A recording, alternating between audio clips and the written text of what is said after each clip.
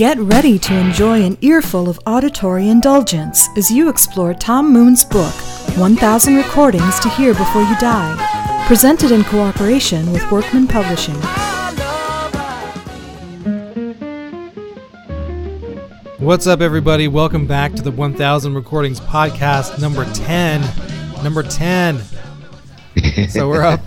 Yeah, I don't know. I guess I shouldn't be celebrating that much for number 10, but it's kind of a milestone. It's a big deal. Yeah. Yeah. Number 10. With us, as always, is my co-host, the iridescent Mitchell Davis. What's up? How's it going? It's good to see you. Good to hear you. Good to be back after a little bit of a hiatus. Yep. Yeah, definitely good to be back. And this week we've got, well, just like you were saying, just when we were talking before the show, we've got 4 albums this week and then another one of these songs. You know, Tom Moon does this occasionally when obviously he wants his his readers to focus on one specific song that he wants them to, he wants to make sure that they hear this one specific song. So this week we've got an album from Hank Ballard and the Midnighters, then Afrika Bambaataa's Planet Rock. That's the single song that we have this week. Then the band, their album The Band. Then an album put out by the St. Louis Symphony Orchestra of the music of Samuel Barber and Vaughan Williams. And then salsa dude, that's terrible description.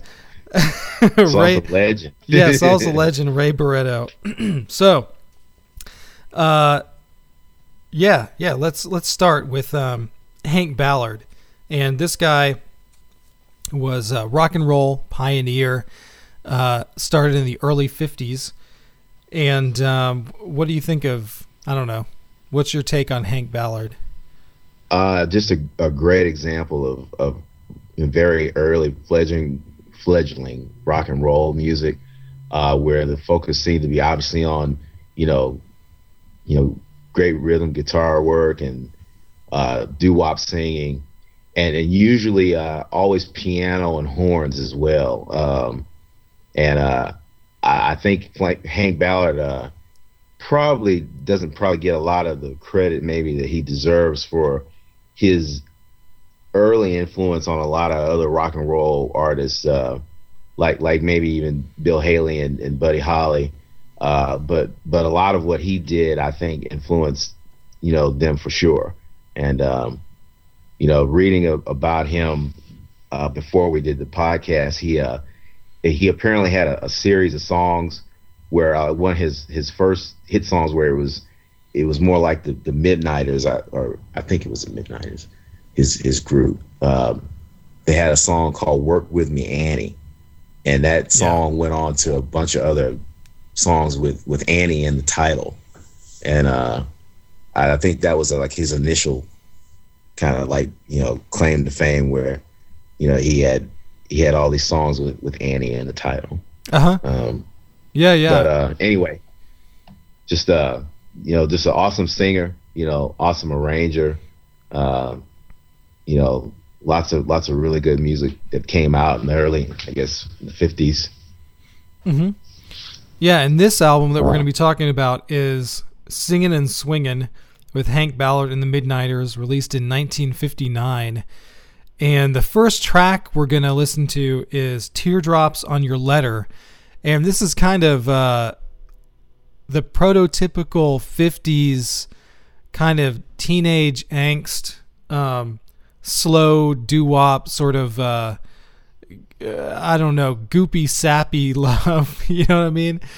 Well, and it's funny you should say that, because, when you normally will hear a song like you say the goofy and sappy, that's kind of what I thought too. But when you're really, really missing somebody, I mean, a lot of people have been there at that point where you're so in love with, whoever. Then all of a sudden this song has a different relevance. Yeah, that's true. It's definitely very, very slow, very kind of, you know,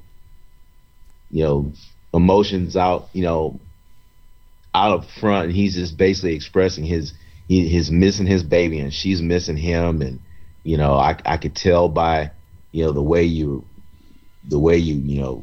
teared up when we last saw each other, blah blah blah, and it's definitely a perspective song where it can either be just extremely corny, or it can just be like glowing like the sun, where you're all of a sudden you're like, man, that song they're talking about me, Right.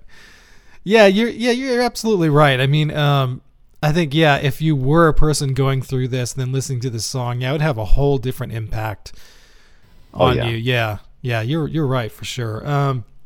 So let's check this out. This is Teardrops on Your Letter.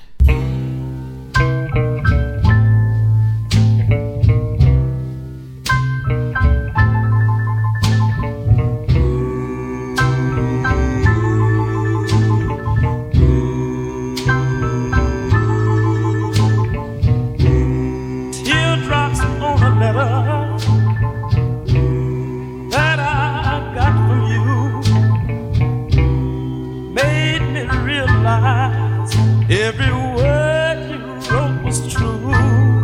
That you miss me, and wanna kiss me.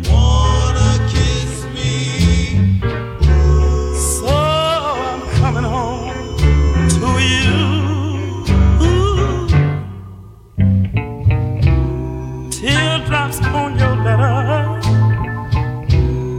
on each word I read was the sweetest message that you have ever said. They told me you wanna hold me, so I'm coming home to you. I hate to know that you've been crying. I hate to see you blue. But the teardrops on your sweet letter started me to crying some too. And we just heard Teardrops on Your Letter by Hank Ballard and the Midnighters. And we're going to move on to their song called Sweet Mama Do Right. This is definitely a lot more up-tempo, kind of straight blues-based tune. The lyrics are something that Hank Ballard and the Midnighters became kind of known for in the 50s. They're sort of, a little tongue-in-cheek, is it sexual, is it not? They became sort of known as a very risque band in the 50s, with a lot of these lyrics, and a lot of radio stations at the time refused to play a lot of their songs, because of this, these risque Damn that lyrics. rock and roll music. I know, dude, corrupting the youth and making them dance and having those tingly feelings in their whatever. But Yeah. you know what I mean? But this is definitely one of those songs, and basically real kind of upbeat, feel good, almost party like song. And yeah. And what's funny is I know we're podcasting and dealing with different issues, but I've never been a big fan of the FCC. I'm sorry. It's just one of those things where their view on what is and isn't appropriate for people to listen to has always bothered me. And I understand. I mean, because there are certain things that I'm sort of, I guess you would call conservative about, and then there's certain things I'm a lot more liberal about. But just the things that they deem, I guess unsavory, if you will, it just makes me scratch my head. And I mean, going back and looking at what they were, focusing on in Hank Ballard's songs, you know, I just laugh, you know, at what they thought was, you know, not right for the public. And I think a lot of what they do is guesswork anyway, you know, where they may not even really know the music. I mean, they have people maybe that inform them, but I think sometimes the people that make the decisions anyway are just ill-informed, you know. Oh, It's definitely. Just, anyway, my 2 cents on the FCC. Yeah, no, I agree with you totally, and it you know, it taps into just, you know, the American conservatism, which is still going on, and then back in this time especially too, you know, there's a lot of racism in there too, which you know, we all know that, and yeah, I mean this same kind of thing continued even when we were kids in the 80s. You know, I remember what were they called? You know, it was headed by Tipper Gore. Remember this? Oh yeah, PMRC. Yeah, the PMRC. Yeah. That's right. Yeah, and they were holding these huge hearings in Washington with the Senate over heavy metal records and whatever. Mm-hmm. The famous trial where you know, I remember John Denver came and, you know, and testified like passionately, and he had like, he was in no danger from these people at all, you know, like his music wasn't even being looked at, but you know, he still came. And then a lot of other artists, Frank Zappa and Dee Snider from Twisted Sister, all these people. Yeah, I specifically remember that Dee Snider and Frank Zappa both. Yeah, I was like, "Are you kidding me?" but it was great. I mean, especially having Frank there too. Frank was, I mean, he's so smart. I mean, just having him get up there and basically let them know, like, look, all y'all are doing is trying to put a fire out with gasoline. You know, yeah. The more you focus on, you know, what people shouldn't be listening to. Some of the artists that they were attacking, no one had even heard of them. Yeah, this propelled PMRC, them. Yeah, brought them to the limelight, so to speak, of the spotlight. And then all of a sudden, some of these groups were like, "Hey, thanks a lot," you know. Yeah, no kidding. And yeah, this is definitely something that, you know, because musicians are, for some reason, you know, a little more perceptive than a lot of other people, and they tend to sing about whatever they're feeling. And so, yeah, a lot of people have had to come up against the FCC, and, you know, unless you're like Amy Grant or something, you know, you're probably going to have to come up against them at some point. You know what I mean? Well, yeah, and that's a good point also too, where, you know, certain styles of music don't get attacked as much as others, which obviously that's not fair. But then, like you said, that's where, you know, somebody like John Denver, who, you know, the late John Denver, stepping up, basically saying, you know, what you guys are doing is not right. I mean, you know, I'm sure John Denver probably, I would guess, didn't listen to 2 Live Crew, you know, but even so, he probably would be upset that, you know, they were being, you know, picked on, so to speak, where, you know, they couldn't sell their records. I mean, obviously that's a whole nother story where Luther Campbell and those guys went through some major legal issues, you know, back in the late 80s and early 90s, where, you know, the government came in and, you know,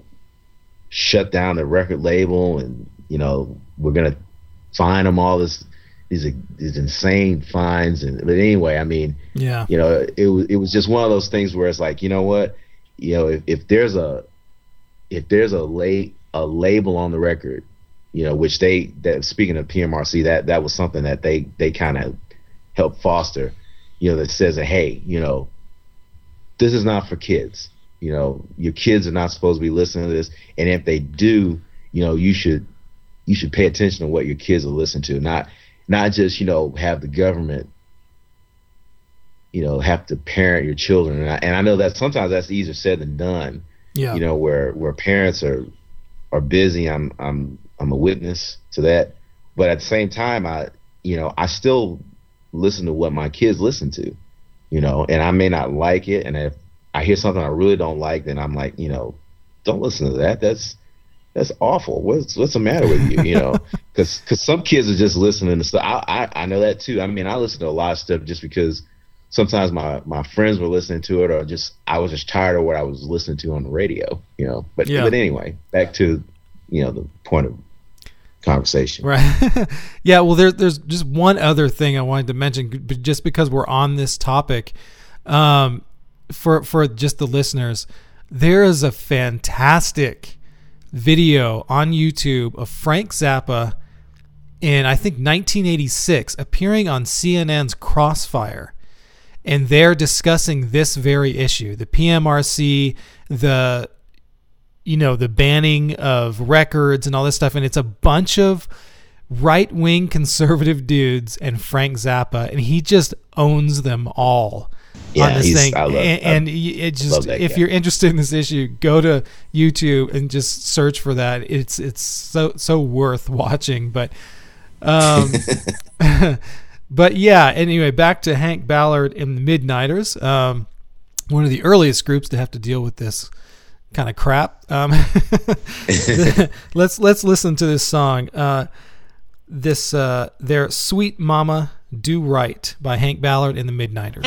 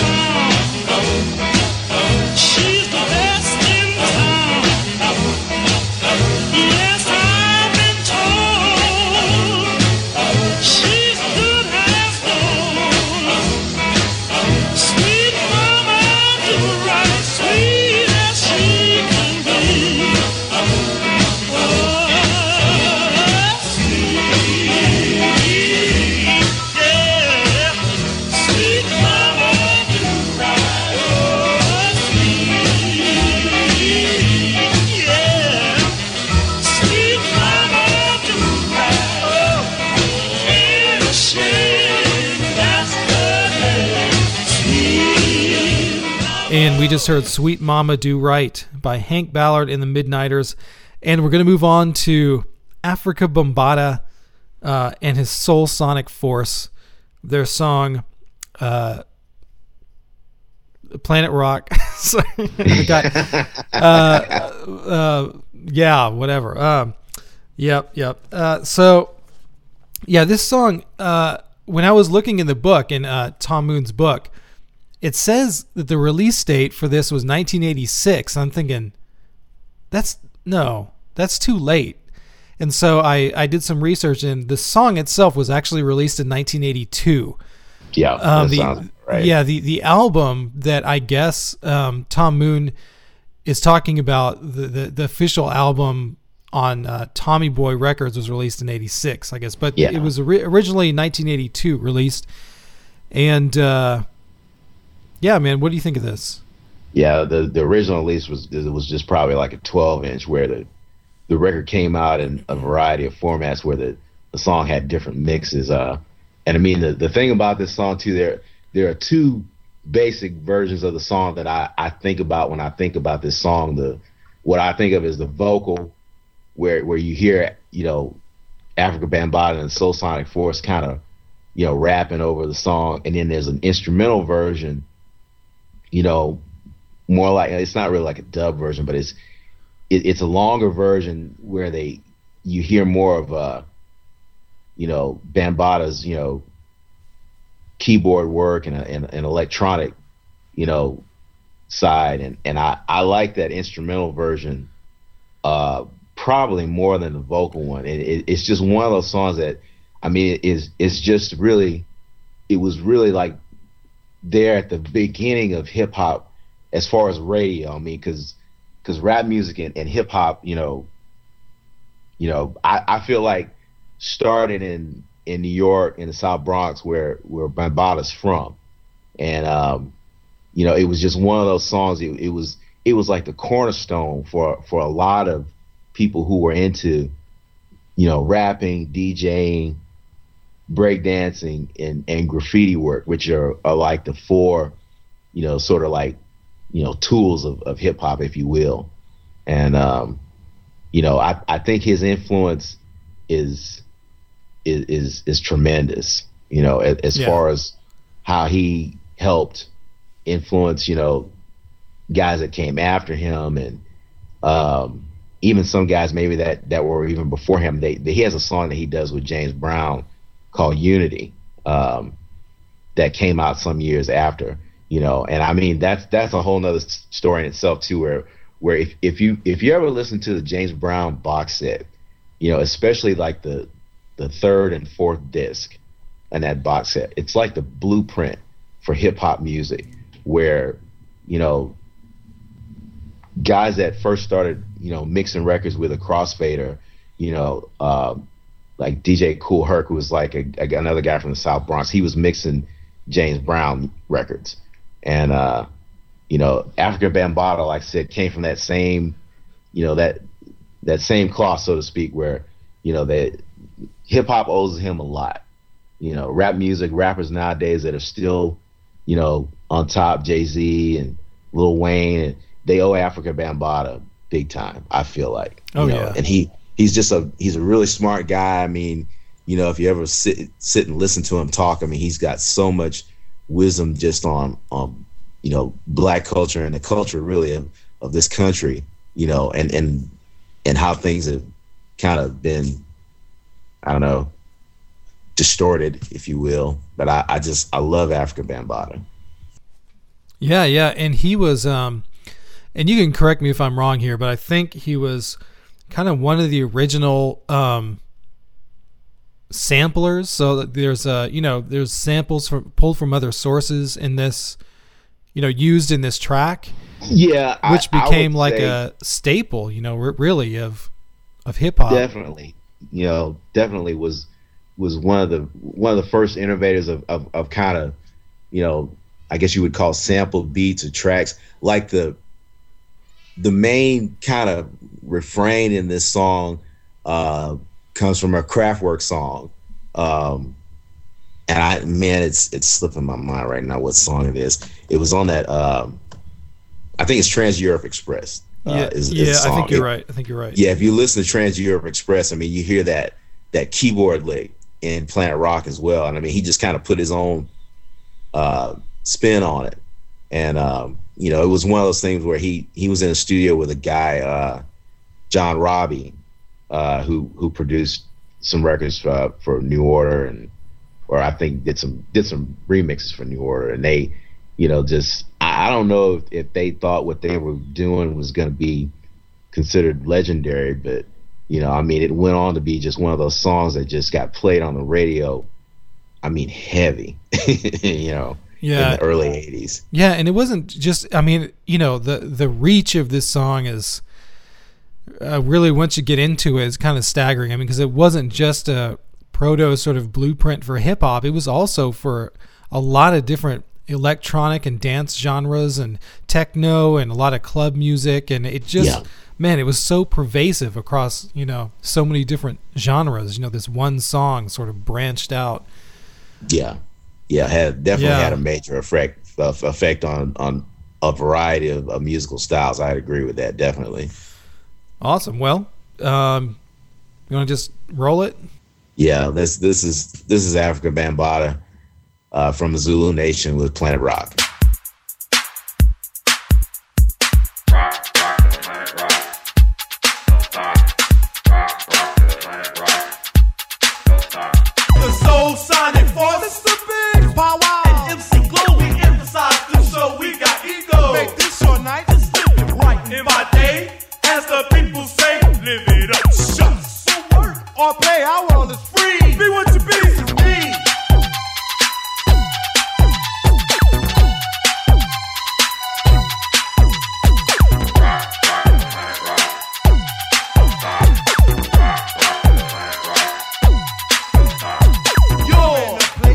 Where the nights are hot, when nature's children dance. and say the chance on this mother earth, which is our rock. The time has come and what's for soul to show you really got soul. Are you ready? Hump, hump, hump, get bump. Now let's go. House. Then you lift your body. You got the body rockin', pop, bounce and pounce. And everybody just rockin', don't stop it. You gotta rock it, don't stop. Keep ticking and talking, working all around the clock. Everybody keep rocking and clocking and shocking and rocking. Go house. Everybody say rocking, don't stop it. Mr. Big. Wow, wow. G-L-O-B-E. The Soul Sonic.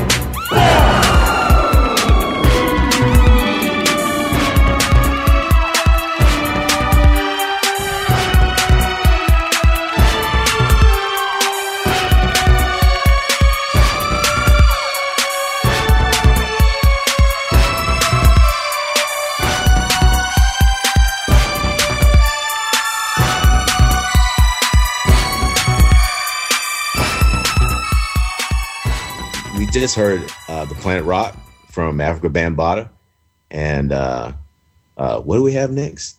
We have the St. Louis Symphony Orchestra playing Samuel Barber and Rafe Vaughan Williams. Man, we got, now that we're in the B's in this book, we've got a lot of classical music in this. For some reason, a lot of the major composers of classical music, their last names started with B. I don't know why, but Bach, Beethoven, Brahms, Barber, Britten, a lot of names. So, in fact, next week we got some classical music too. But anyway, this album, Tom Moon talks about the Samuel Barber piece, the Adagio for strings. And so we're going to definitely play an excerpt from that.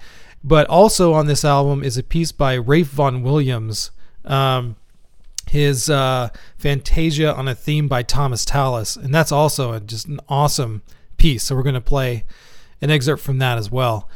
So Samuel Barber, lived from 1910 to 1981. One of the major American composers, classical music in the last century. And, he had the typical upbringing, got into music pretty early, but I wanted to read you this letter that I found that he wrote to his mother when he was 9 years old. I can imagine doing something like this when you're 9 years old, but here's this letter he wrote to his mom when he was 9 years old. He says, "Dear Mother, I've written this to tell you my worrying secret. Now don't cry when you read it, because it is neither yours nor my fault. I suppose I will have to tell it now without any nonsense. To begin with, I was not meant to be an athlete. I was meant to be a composer, and will be, I'm sure. I'll ask you one more thing. Don't ask me to try to forget this unpleasant thing and go play football, please. Something I've been worrying about this so much that it makes me mad." So that's a letter that he wrote to his mom when he was 9. Wow.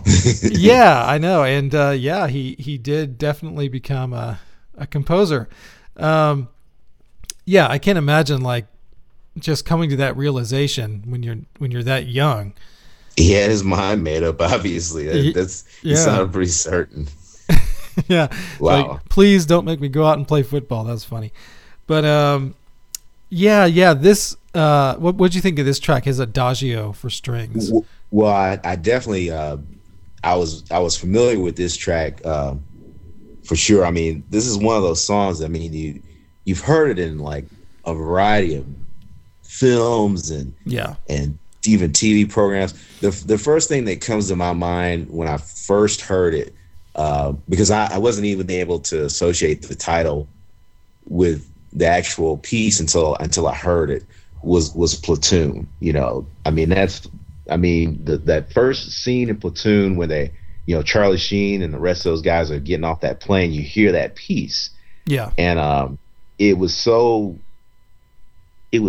perfect for what they were doing in that movie, or what Oliver Stone was trying to do in that movie. And it just totally set the tone for the beginning of that movie. And then, like I said, people have used it again and again and again. I mean, it's a very obviously influential piece of music, that has, not lost its influence at all, over the years. If anything, it's probably gotten a lot more popular. But I love it. I mean, just, really, really somber, but really beautiful at the same time, Oh yeah. I mean, this is one of those classical music pieces that kind of most people have heard, although they might not know, who it was written by or anything like that. But yeah, exactly. But yeah, it's one of those that's gotten out. And yet Oliver Stone's movie Platoon definitely propelled this piece like way into the popular consciousness. And like you said, it was kind of perfect for that movie. It's really one of the most, emotionally heart-wrenching sort of melodies really ever. Reading about him, and I think this piece in particular, it was one of those songs that cut across all sorts of barriers. Like during the Cold War, the Soviet government, it was one of the only pieces by an American composer that they would play during,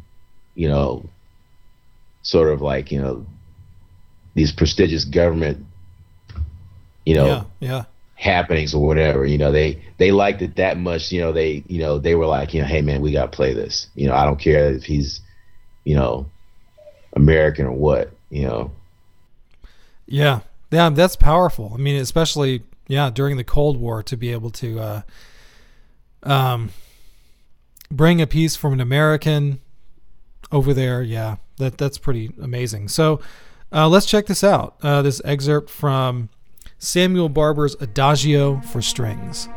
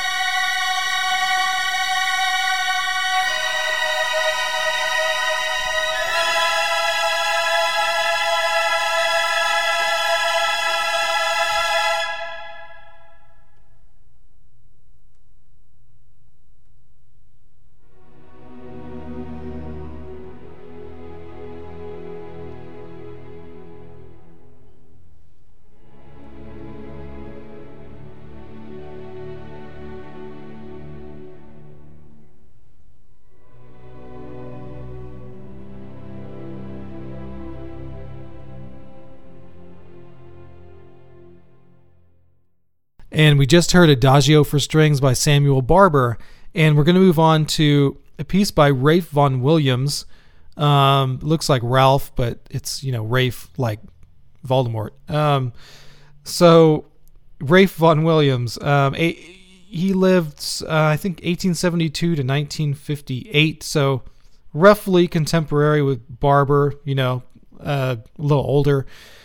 And this piece is based on the tune of an earlier British composer. So Vaughan Williams was British, and during this time in Britain, around the turn of the century, I'd say 1900, there was this big interest in kind of rediscovering British music that had been lost for a long time, and sort of rediscovering a kind of British identity for music, which they felt had been lost, over the previous couple hundred years.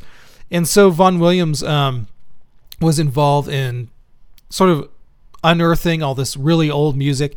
And one of the composers that he liked a lot was Thomas Tallis. And Thomas Tallis lived in the 16th century in England. So he worked for like Henry VIII and much later Queen Elizabeth, and one of the major composers of that period. In fact, if you've ever watched the Showtime show The Tudors, he's actually a character in that show. I don't know, I thought that was interesting. But anyway, he took this piece for choir of Thomas Tallis and took that melody and then created this piece, kind of based on that melody of Thomas Tallis. And this is another one that's been used in a lot of movies and television and all that kind of stuff.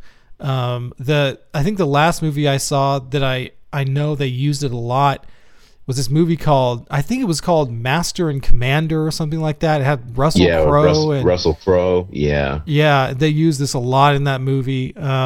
It's interesting that they used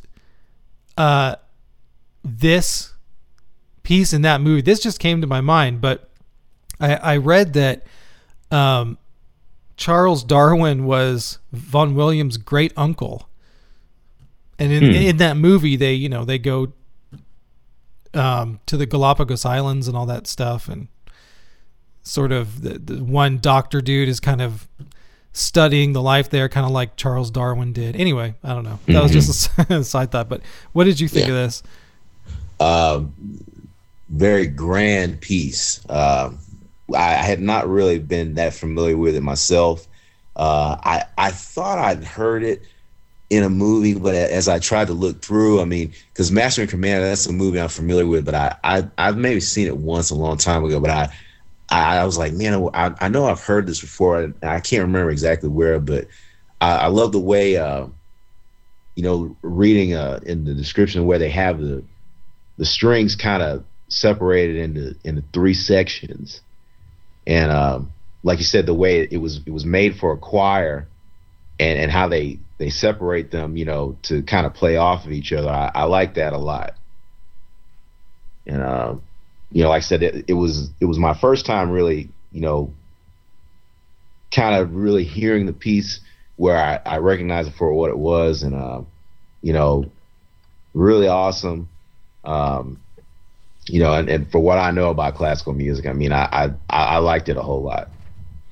Yeah, awesome. So yeah, this is just, I love this piece too. It's just kind of, like you said, grand and lush and beautiful. And so let's just check it out. This is Ralph Vaughan Williams' Fantasia on a theme of Thomas Tallis, performed by the St. Louis Symphony Orchestra.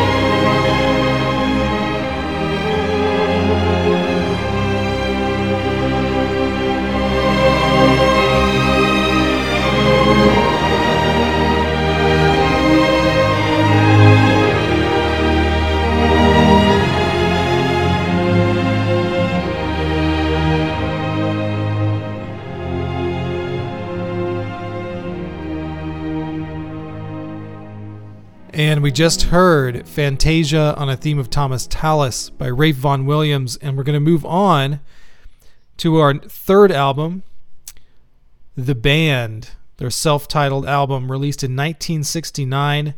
And this, huge group from the late 60s, kind of hippie movement, I would say. What do you think of The Band? They're very storied. I just reading about them in the last couple of weeks and knowing what I knew prior to us doing this. I mean, they have a lot of issues. Made some great music. One of the only bands that I've seen like them where each member plays a variety of instruments on their own. They were all very talented guys. Levon Helm and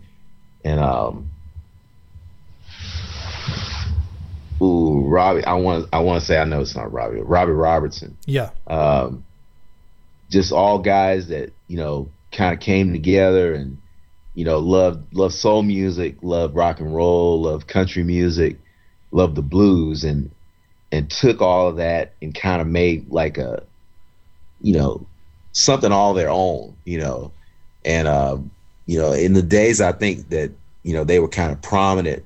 They, as far as I could tell, weren't really selling a lot of records, but was still managing to be very popular, especially with a lot of people who are music critics, I guess. Yeah. Had a history with Bob Dylan, where they went on tour with Bob Dylan here in the United States and then over in Europe, where some people, it was Bob Dylan, I guess, his transition from kind of acoustic folk music to more kind of electric folk or blues or rock, which he and the band didn't really get a very positive reception, especially in England. They were they were brutal. Wow. I mean, Bob Dylan kind of, went on and did what he did, just with spite. But anyway, there was back in the day when we used to work at that store where we used to work, there was a lady that was with us there that used to always talk about the band. Her name was Lisa. Apparently they had some inattention also where it was hard for them to tour and record after a while, and then got to a point where they broke up and got back together. I guess that happens with a lot of bands, but I think with this band, the tension was mainly between Robbie and Levon Helm. Oh, really? Okay. Yeah, and I mean, just from what I've seen, just in kind of documentaries and stuff, I think Levon still wanted to keep the band as was, and Robbie was more interested in going on to do different things, which, like I said, that happens with a lot of bands, But I love the way that they, especially the way they mix country and soul music. I mean, I've never seen anybody do it quite like them.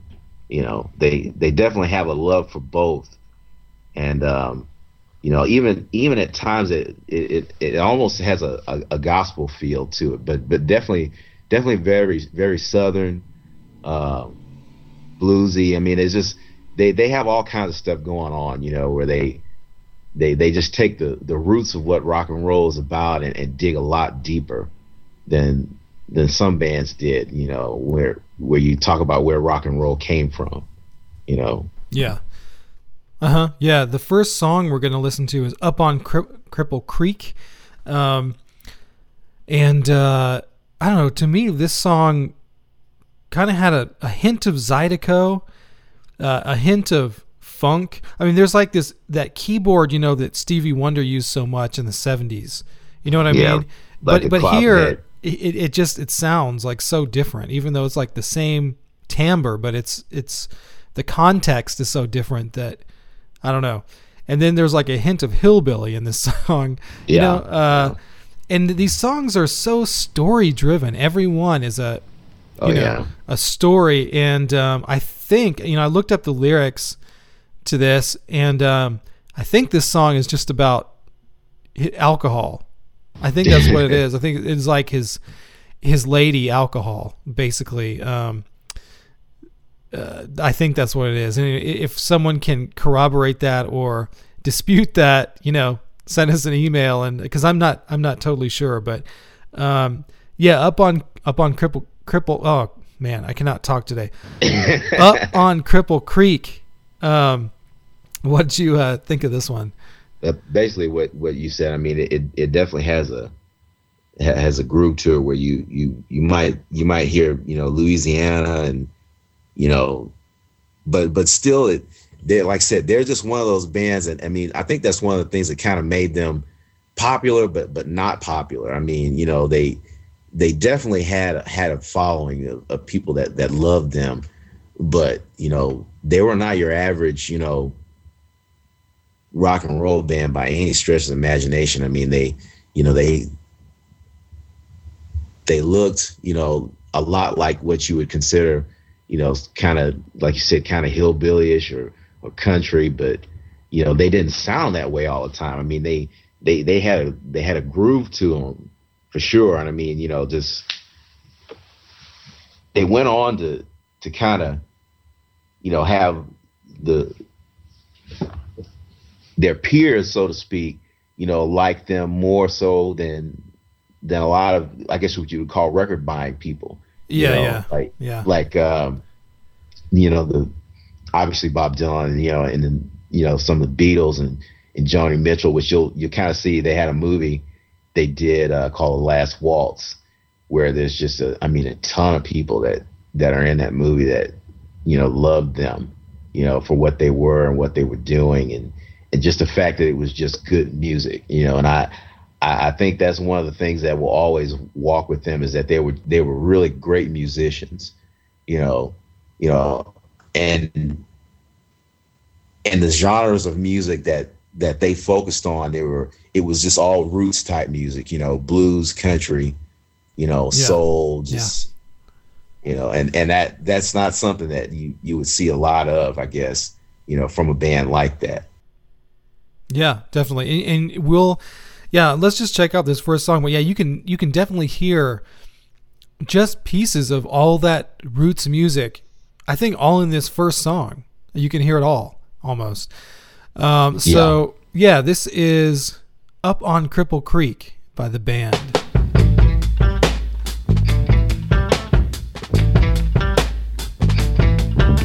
When I get off of this mountain, you know where I wanna go. Straight down the Mississippi River to the Gulf of Mexico, to Lake Charles, Louisiana. Little Bessie girl I once knew, and she told me just to come on by if there's anything that she could do. Up on Cripple Creek, she sends me. If I spring a leak, she mends me. I don't have to speak, she defends me. A drunkard stream if I ever did see one.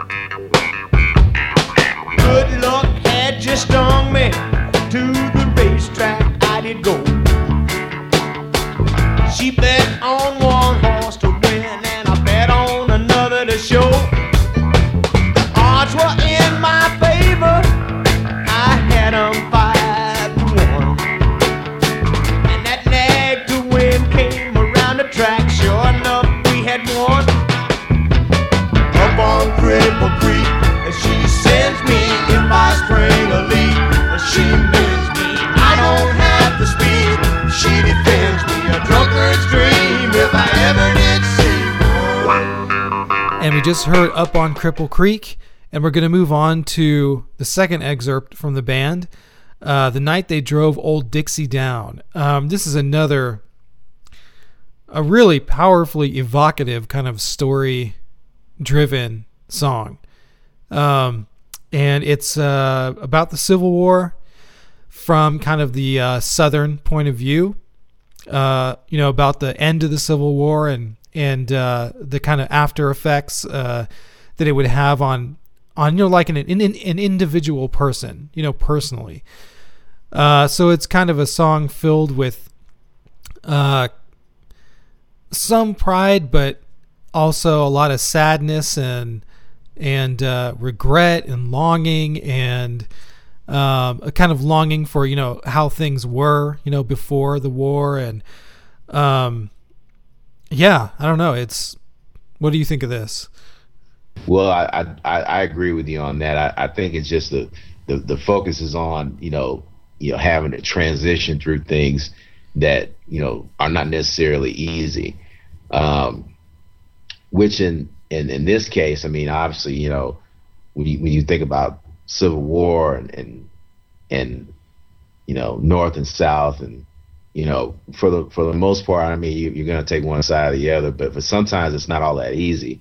And when you have a life that is a certain way, and you have that all taken away from you, it can reflect so many things. I mean, I think, like you said, really the storytelling element of the band is also something that a lot of people really, really loved and focused on. At times some of their lyrics, like you said, you have to really look at them and try to figure out what they're saying. Like The Weight, probably the band, one of their most popular songs, it almost seems abstract in the writing, sometimes. But I mean, I'm sure they had a clearer meaning than what a lot of people would know. But anyway, I think that, they just take elements, like I said, of the blues in this song and soul and country and fuse them together again, and use that to kind of bring out their feelings on, how all the, post Civil War goings on went through, people's lives and how it affected them. For the positive or the negative, I guess. Yeah, and there's a great video of this on YouTube of them playing this live from the film that you mentioned, The Last Waltz. And you get to see one of the great drummer singers, Vaughan Helm. Yeah, he's good. Man, you don't see this anymore. Like it seemed like in the 60s and the 70s, you saw this quite a bit. Drummers that were singers. You saw it with the Eagles and other groups. And it's just something you don't see anymore for some reason, or I haven't. No, not really. Not like that. I mean, again, like I said, they were just an interesting group. I mean, the more I read about them and the more I kind of research them, the more I kind of get into them. I mean, trying to figure out who was doing what, and like I said, definitely the dynamic of how they were splitting and why they were splitting. I've seen some interviews with Vaughan Helm where he still seems like that. The way they went apart, it bothers him. The way, I know that he definitely wanted to keep things the way they were, that lineup, but Robbie Robertson was just, he was just ready to do other stuff, and he seems like that. I guess they may not be the closest of friends even now, but when they were together, I mean, they had something really, really special. It seemed like, as with the original lineup. I mean, I know that they've done some albums since. I want to say even like in the mid '90s when we were still working together. I remember a record coming out from the band. I want to say that was like 94 or 95. It was mainly like Vaughan Helm, his version of the band without Robert Ross, and it was a good record, but it was not the same, band of the old, 60s and 70s or whatever. But, I definitely want to watch The Last Waltz. I want to say I've seen that movie, but it's been a long time. I definitely want to watch that again and try to, rediscover, kind of what they were doing at that period. And when I'd really like to see it. I've never seen it. I mean, I know I've never seen it, so yeah, I'd like to watch it. Anyway, let's check this out. Our second track from the band, "The Night They Drove Old Dixie Down." Virgil Kane is the name, and I served on the Danville train till Stoneman's cavalry came and tore up the tracks again. In the winter of '65, we were hungry, just barely alive. By May the 10th, Richmond had fell. It's a time I remember oh so well. The night they drove old Dixie down, and the bells were ringing. The night they drove old Dixie down, and the people were singing. They went la la la la la la la la la la. Back with my wife in Tennessee, when one day she called to me, "Virgil, quick, come see, there goes Robert E. Lee."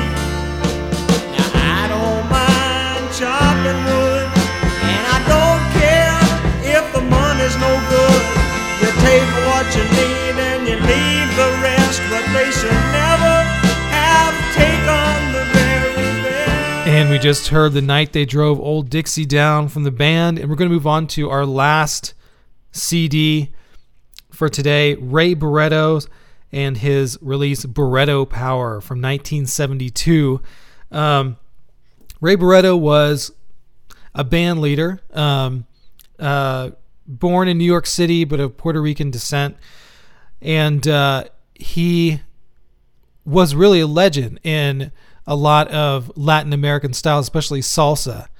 And this album is just it's great. It's a great album. I'd never heard this album before. I started listening to it for this week, and man, what a super tight band this guy had. Oh yeah.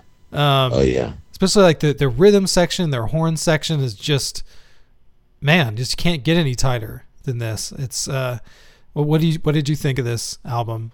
I agree. Just awesome percussion. Awesome groove. I think the thing that I like the most is that it just makes you just want to get up and dance, even if you don't know how to dance. And everybody's singing in the band. You hear so much going on with the piano, like the salsa style piano, and I think that from what I gather, he's just one of those guys that was but basically taking salsa music and kind of bringing it to, I would say, a crowd that really wasn't familiar with salsa music initially. When I listen to what he's doing, I it kind of reminds me sometimes of how there were some groups in that period, maybe like Carlos Santana a little bit, and War that kind of had a similar style, because he kind of had a broader appeal for salsa music than maybe some other artists, from what I've heard, anyway. But said, very, very, very, very tight musicians, very, very together, awesome arrangements, really good music. Yeah, I mean, I always, always in the past week, I can just imagine what going to a show with these guys during this time must have been like. It must have been really exciting. I mean, this great band, and people were dancing, and that would have been really cool to see, I think. Yeah, I bet, definitely. So let's start with this track, Oye la Noticia. Just like I said, great rhythm and brass, especially in this piece. And this is just salsa. I mean, this is just an awesome example. This is salsa. I can't really say much else about it. This is just yeah. Let's just check it out. This is Oye la Noticia from Ray Barretto.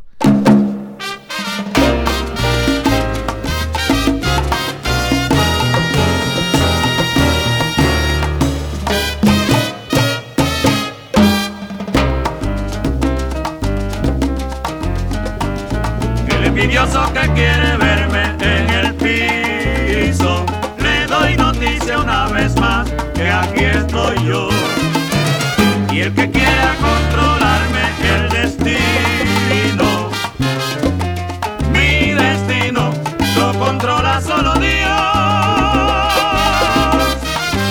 Tumba ya esa sonrisa y no pretendas más, que te conozco y no me puedes engañar, que el envidioso no tendrá felicidad.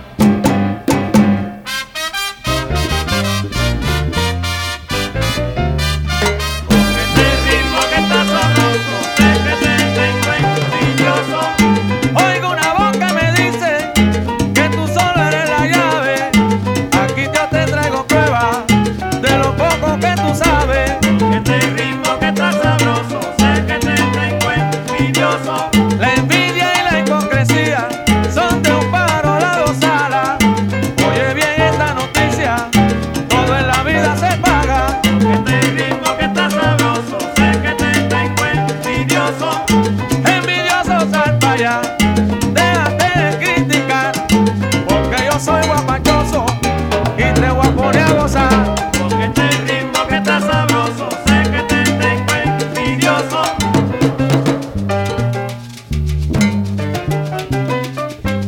El nene del Bronx. And we just heard Oye la Noticia by Ray Barretto, and we're going to move on to his song Right On.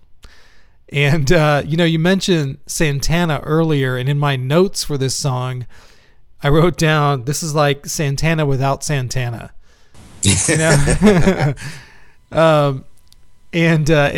seems like, Barretto was making a conscious effort to kind of reach an American audience with this record, and introduce them to the salsa and stuff. And then with tracks like this, that were, all sung in English with a kind of funkier feel, evocative of some of the other stuff that was going on at the same time. And yeah, totally agree with you. Exactly. Like I said, I think he wanted to bring salsa, definitely to a public that maybe, had no really desire possibly at first to listen to any kind of Latin jazz or salsa music.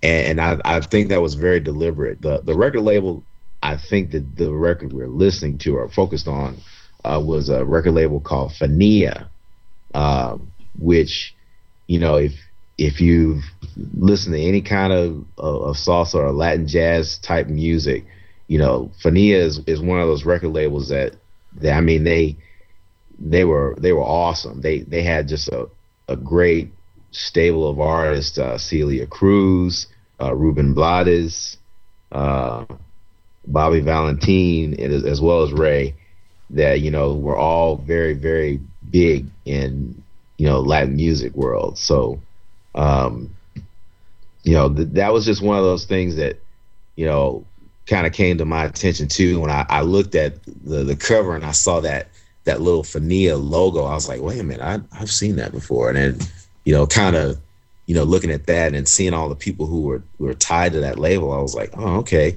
They even had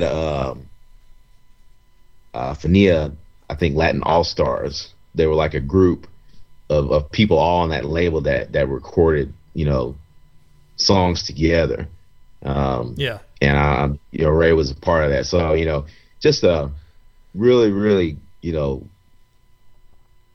big influence on Latin music, especially in the 60s and the 70s where, things were definitely more kind of funky and, Afro-Cuban Caribbean type music was kind of, changing along with everything else in music. So, yeah. But like I said, this song, it definitely seems to have a a broader appeal than, you know, the Latin community. I mean, for me, it does, you know, because that Right On, that's not hard to understand. Right. You know? Right. And yeah, I love the album cover. You know, it's got this kind of trippy psychedelic art that, you know, so many album covers of this time had. You know, I love those album covers. But yeah. So let's check this out. The last excerpt from Barretto Power. This is Right On.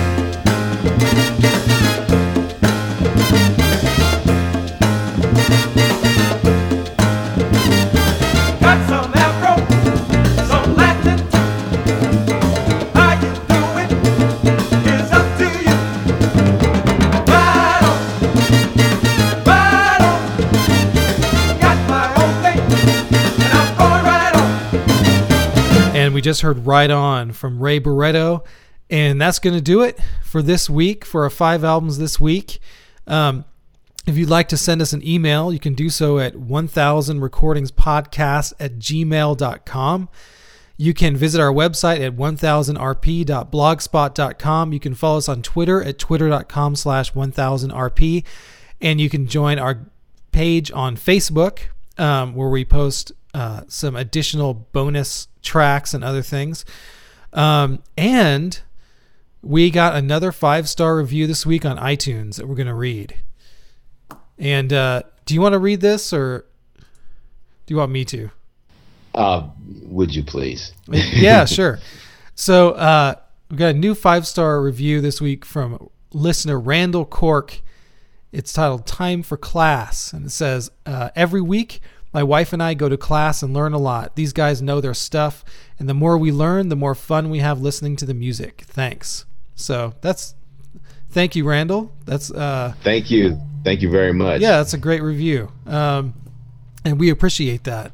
And if you'd like to leave us a review, you know, head on over to iTunes and leave us a review, and we will read it on the show. So yeah, we appreciate those. Definitely. Yeah. So next week, oh man, I'm excited again. We've got 3 albums from one of my favorite composers ever, Bela Bartok. We'll get into that next time. Cool. We've got this album from Italian singer Cecilia Bartoli, doing Vivaldi, and I don't know if you remember, but I linked this video on the page, you know, for the 1000 recordings to hear before you die page. Do you remember that? I think I do remember that. That was the one.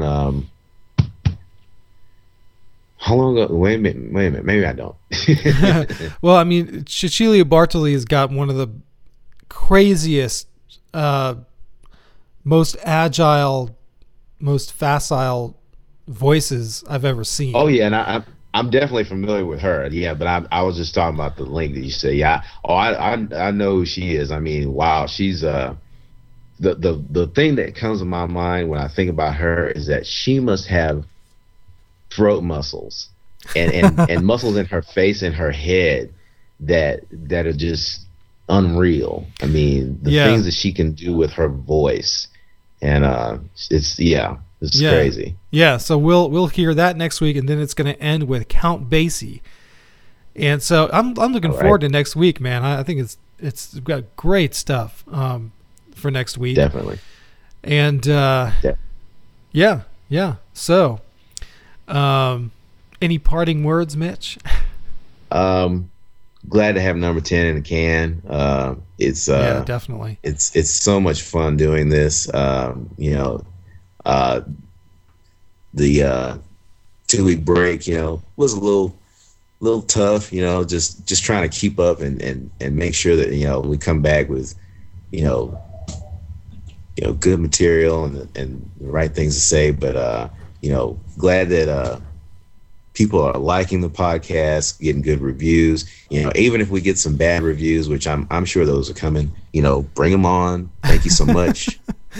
We appreciate everyone listening, liking us on Facebook, leaving any kind of messages or whatever. Thank you very, very much. Yeah, and everybody this week, send some good email Mitch's way. He got his iPhone stolen.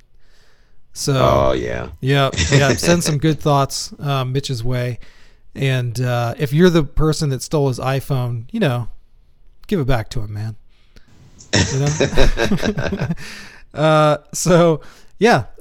That's it. So we will see all of you next week with some great albums. Later, Mitch. All right. Thanks, man. I'll talk to you next week. Bye, everybody.